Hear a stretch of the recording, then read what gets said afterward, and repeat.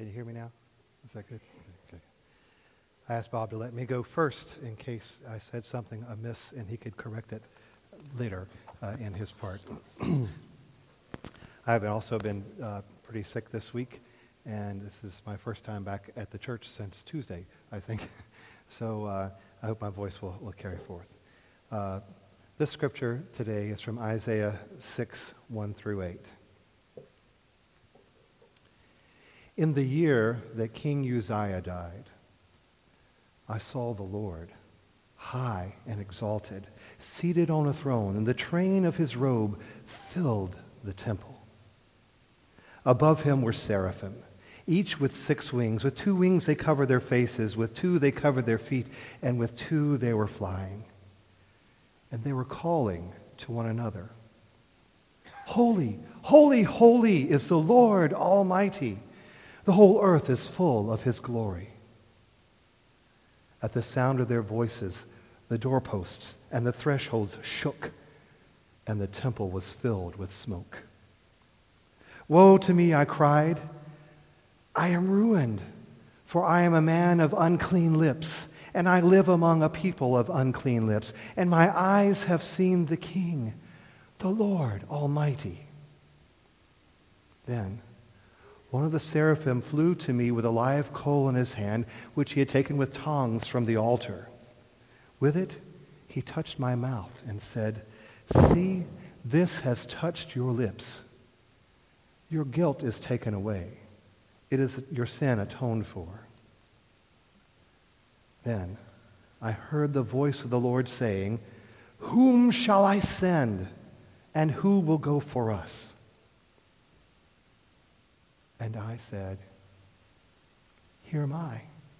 Send me." This is the word of the Lord.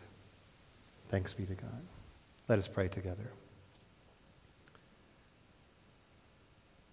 God, we've come into this place to experience you, to worship you, to hear your voice speak to us.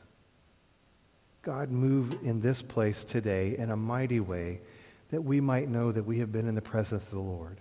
And as we leave this place together, may that glow shine on our faces so that others might know that we have been to see you, and we've been in your presence. God, surely you go with us everywhere, and we follow you. But as we gather here, there's something else that happens. And so we just thank you for this moment and this time, this point in history that is unlike any other before or will be unlike any other following.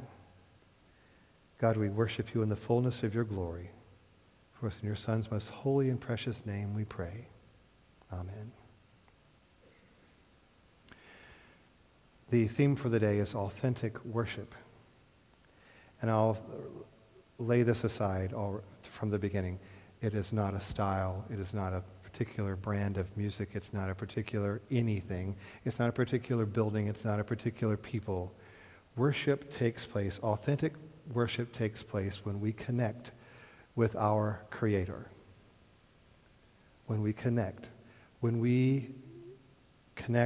one with another and with our Creator. And when we speak with God, and our words begin and our thoughts begin, "God, I love you because. God, forgive me because. God, I need you because." And God speaks back to you, Philip, or in your name, "I love you because. This is how I'm helping you because. I am here for you because." It is a one-on-one, first-person conversation. You know, God created us in a miraculous and unique way. We have 5 senses that we are mostly aware of and that we use every single day. And I believe that God created those senses to be able to be sensitive to him as well, to hear him, to see him, to smell his essence, to taste of him, to touch, to sense his touch. We worship God authentically when our senses are made sensitive to him, when we are fully aware of his presence. I'd like you to try an experiment with me, because when I close my eyes and I am reaching out to sense God, I cannot help but smile. And close your eyes for just a moment, because I sense, for me, I sense the warmth of his presence. I sense him moving all about, moving in this room. Do you sense that? Can you feel something other that is not felt in any other place? You may open your eyes again. We worship him when our spirits connect and we are in one accord. Now, there have been scientifically proven physiological changes that occur when we worship and we pray. Scientifically proven. They have mapped changes that take place in our brain when we pray. That are unlike any other change that takes place on any other activity. So something is different is happening. Our breathing becomes more steady. Our pulse becomes more steady. Other rhythms synchronize, and all these changes take place physiologically. So why should we think less of our spirit? Why should we think less of the most powerful spiritual being ever? That things should take place. Well, you might have had some experiences, and I'm going to explain some of these in just a moment, of this in your lifetime, in your worship, and in your other aspects of your Christian life. But when we connect in our spirits one with another and one with God, I call that synchronicity of spirit. Have you ever wondered when you've come to worship and you've gathered in this room with other people, that you come away with a different feeling than if you were gathered, say, at work in a meeting with other people? That's a different feeling. There's something, even though you might be accomplishing great things in your work and working hard together, there's something different that you can't put your finger on that you experience when you worship together with other people. And it's not numbers. It's not the amount of people in the room. Think about when we gather together at Advent, both congregations worshiping together, and there's a feeling there that some keep described to us every year that I just like that. I just like, and it's not the amount of people in the room, because I've talked to so many people. It's something other. You look across the room and you see people, and you connect because you're having a collective spiritual experience together, and we connect in our spirits. You don't even have to speak to the person across the room. You might not be able to get to them by the end of worship, but you have connected somehow. It's something more that we cannot explain, but maybe we can. Synchronicity of spirit. To worship God in the fullness of his glory, we have to, in this authenticity, we have to be ready and waiting and ready and willing. To understand this and to unleash its power, we must do the following things. Not necessarily these orders, or this is not a ritual, but these are things that we must grasp if we want to unleash its full power. First, we must believe that this connectiveness, this synchronicity of spirit, is an intentional design by God. He wanted us to connect. He wanted his children to be in one accord. If we believe it, then we must expect it to take place. You know, we say a lot of things about our faith. You know, miracles and things happen, but how many of us really expect them? You know, we read them about in the Bible, in the Old Testament, New Testament, those miracles that took place. But how many of us expect those miracles of biblical portions to happen today? We must expect them, because God is the same God. He's all powerful. He's never lost his power.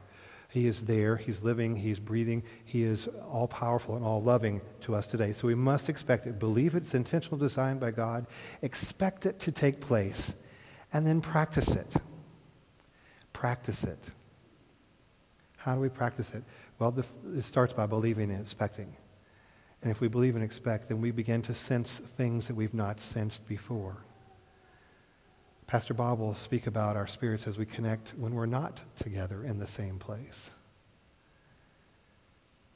You may have had experiences where you've gone about your daily task and all of a sudden you've known something about someone else. You've felt something, you've sensed something about someone else, And you say, I need to call that person. That's synchronicity of spirit. And you call that person, you find out, oh, I'm so glad you called because I'm experiencing, or this has happened, or I'm celebrating this. It's not coincidence. I don't believe in coincidences.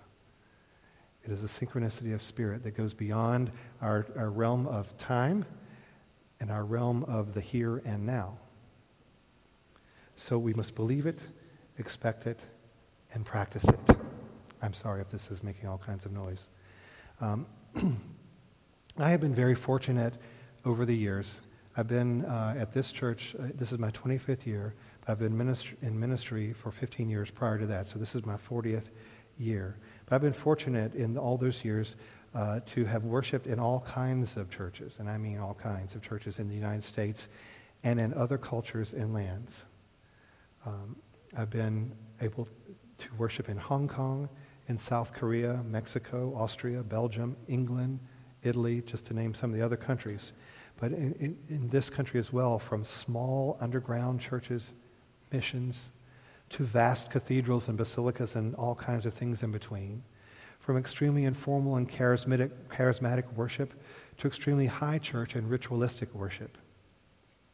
When you've experienced a lot of those kinds of things, you truly get a sense, or at least you begin to get a sense, a glimpse of what God sees of the worldwide Christian church, of how people worship him and how they express their faith in worship of God in all those different cultures. And I've learned a lot of valuable lessons about how to focus and point and think and act and react when I come in contact and in the presence of Almighty God.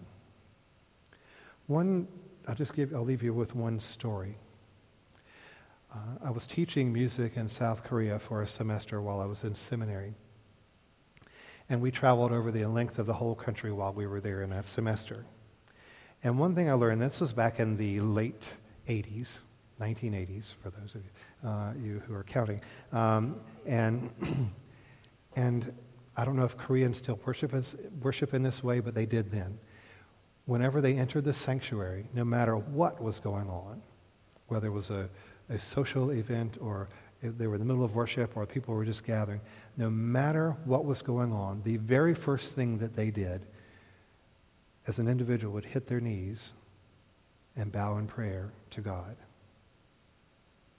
They would center first. They would give their heart and they would open themselves as a vessel to be filled by God so that in a few moments they stood up and they participated in whatever was going on.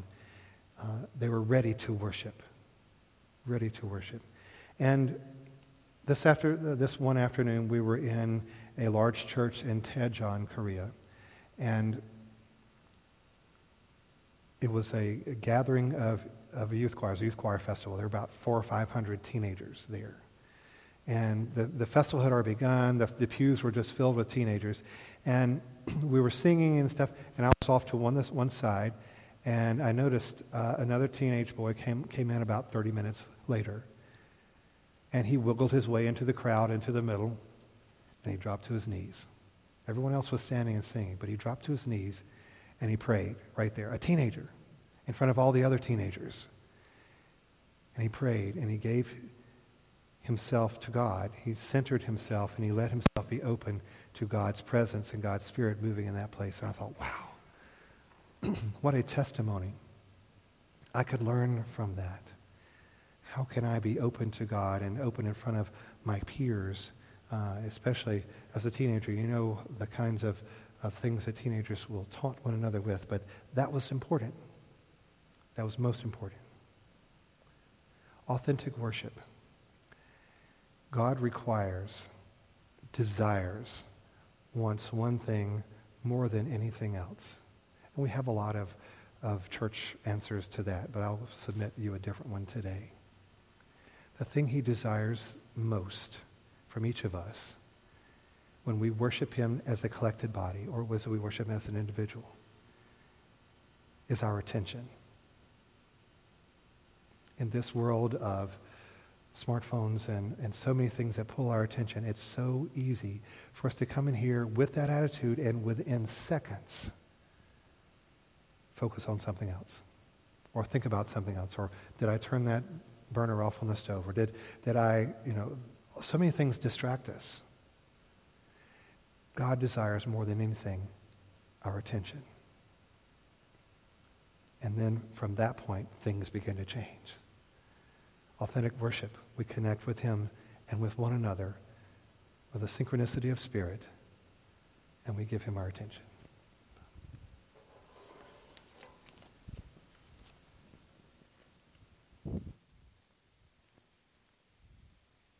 Thank you, Philip, for helping us to have that last nugget that God desires our attention.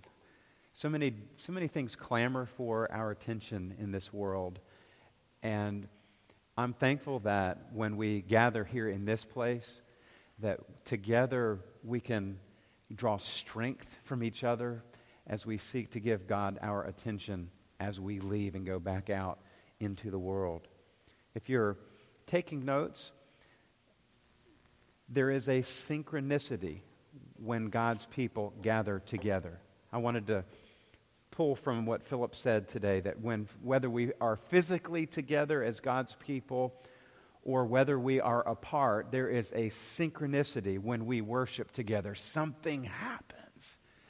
And I'm so thankful to hear how God has given you, Philip, the opportunity to worship in many places around the world. And whether it is in Korea or whether it's in China or Southeast Asia or Africa or South America or North America, wherever Christians are gathered, there is a synchronicity in spirit. Paul writes, "Now you are the body of Christ, and each one of you is a part of it." So we're part of the greater body of Christ, and then each one of us is a part of that, and we need each other. We need each other as we go through this life together. In today's Richmond Times-Dispatch, in the inside of the B section, there's an article, Faith and Values article, "Corporate worship helps you get what you will need in life." And you should read I won't read the whole thing, but go online or go to your newspaper. But in the last part of the article, the writer says, "Taking a lifelong walk with God is nearly impossible to accomplish on your own." God showed up to me this morning in the Times-Dispatch. I love how he works. There's no coincidence. One of our Sunday school teachers emailed me yesterday about something that happened in her Sunday school class last week, and we emailed back and forth. There is no coincidence with the Holy Spirit. We call them God incidents. God incidents. And he says, taking a lifelong walk with God is nearly impossible to accomplish on your own. Attending organized worship services helps you acquire the knowledge and wisdom you will need on this journey. You will also find others with the same challenges you're facing, and support becomes a two-way street. How many times have you been in church or in the hallways as you're going to your classes or in a Sunday school or small group, and you meet somebody or hear somebody who has the same issue that you have, or maybe they've been through it? More importantly, he says, your growing faith becomes the anchor you were seeking. For anyone who has ever participated in a team sport, male or female, there has always been the inevitable practices and drills to hone skills that will be needed at game time. Not exciting or fun, but absolutely necessary. You and I, we face all sorts of stuff throughout the week. And we might say that worship, as we are gathered together, is a way that we can face game time throughout the week. That we have the strength and the wisdom and the help through the Holy Spirit and through God's people to navigate the challenges that we face day in and day out. When we are together, there is a synchronicity in spirit, but when we are apart, there is still a synchronicity in spirit. We are still a part of the body of Christ. So as you saw in the video, all kinds of places we go, we are with God, and we are also with one another in spirit. Whether at work or at school or at home or on a retreat or at a ball game or with friends or mowing the lawn or washing the dishes or raking leaves or out running or working out at the gym or having coffee or watching TV or having a quiet time, we are part of the body of Christ, and there's a synchronicity in spirit, whether we are together or apart physically. It's sort of like sweet tea. You can't take the sweet out of the sweet tea. Try it. You can't do it. Once you dissolve the sugar in the warm tea, you can't take the sweet out of the tea. You can't take the Christ out of the Christian. You can't take the together out of the believer. That's powerful. The passage that Philip read to us from the prophet Isaiah is from a personal experience that he had that has enabled us to have a pattern of worship. Some things that we do even to this day that come right from Isaiah. He lived, it was like 740 some odd BC when his experience is taking place. And he's there having a vision of the heavenly temple.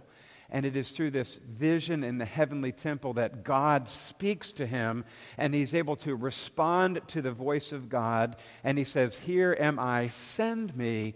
And then he begins his mission for God. It was during this vision of heavenly worship that Isaiah had his altar experience at the altar of God. It's not unlike that the Apostle Paul had, that you read of in 2 Corinthians chapter 12, or John had on the island of Patmos, as we see that in Revelation 1 and then later on in chapter 22. He says, if you have your Bible with you, in verse 5, "Woe to me," he's in the presence of the holy, and he says, "Woe to me, I'm ruined, for I am a man of unclean lips." He's acknowledging his sinfulness there. I live among a people of unclean lips, meaning the people around him are also in the same circumstance. And then he says, "And my eyes have seen the King, the Lord Almighty." So I've been in the presence of the holy, and I just feel so unworthy because I'm a man of unclean lips. Then in verse 6, one of the seraphim, these angelic beings, flew to me with a live coal in his hand, which he had taken with tongs from the altar.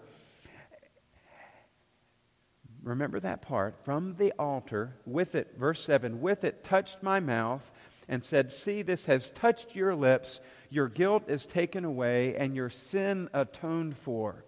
And you remember last Sunday, we learned that there are two altars in both the tabernacle, which was the tent that the people worshiped in throughout the wilderness experience, and then later in the temple.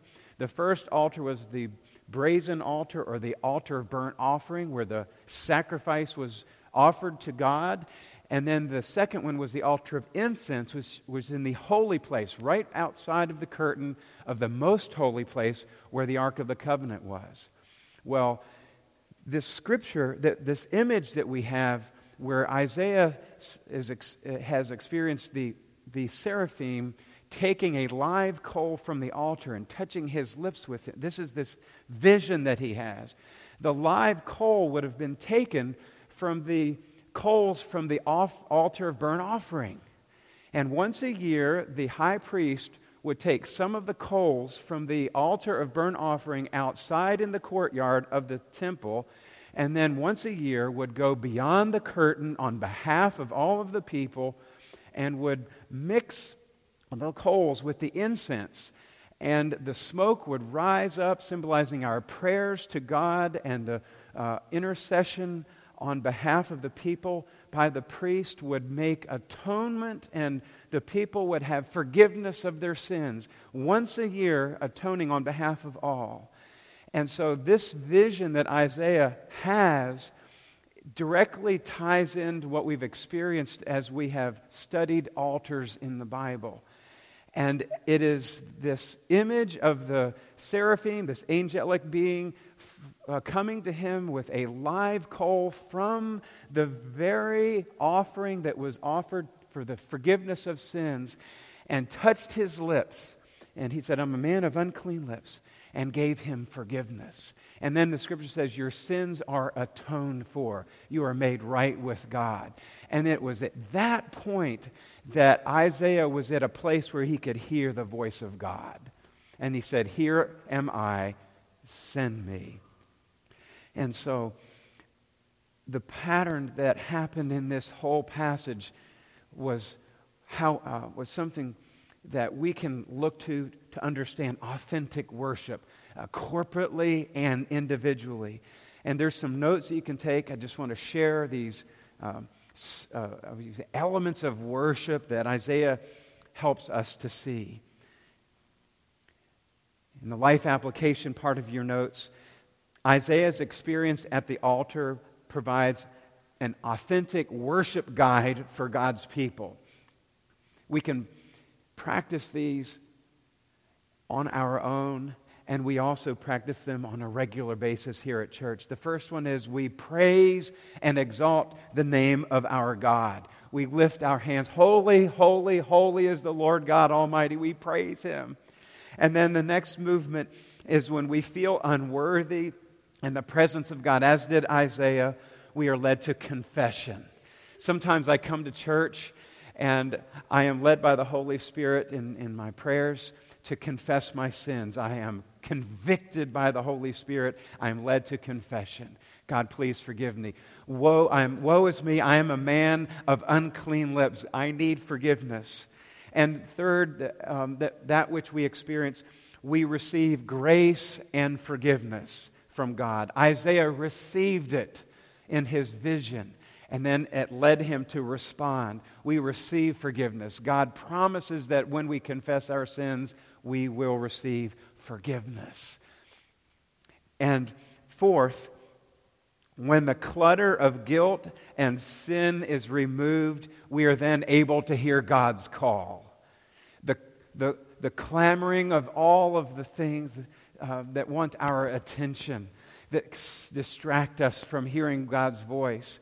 When those are removed, we are then able to hear God speak, and we can move into that response of what He wants us to do. In number 5, authentic worship moves us to respond to God's call. Here I am, send me. And I don't know what that call is on your life, but I do believe that authentic worship on a consistent basis over time as God's people, worshiping not only corporately but individually, helps us to hear more clearly the voice of God and helps us to know how we are supposed to follow Him or respond to His call. That's what I call grace. The grace of God allows us to hear God in the here and now. We are able to follow God tomorrow when we receive grace today. We call it living on earth as it is in heaven. Experiencing the grace of God that we can live out His calling on our life wherever we are. We are called to bring a little heaven to earth, on earth as it is in heaven. Fred Craddock has a wonderful story that helps us to see this lived out. What it means to be living sacrifices, holy and pleasing to God, as Paul writes in Romans 12. Some years ago, Dr. Fred Craddock, his books and sermons and stories have influenced many of it. He was speaking to a group of pastors, and he said this: "To give my life for Christ appears glorious. To pour my life out for others, to pay the ultimate price of martyrdom, I'll do it. I'm ready, Lord, to go out in a blaze of glory."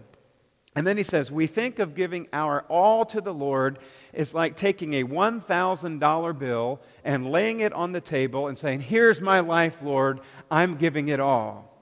But the reality is, for most of us, that He sends us to the bank with $1,000 and asks the teller to cash the $1,000 into increments of quarters.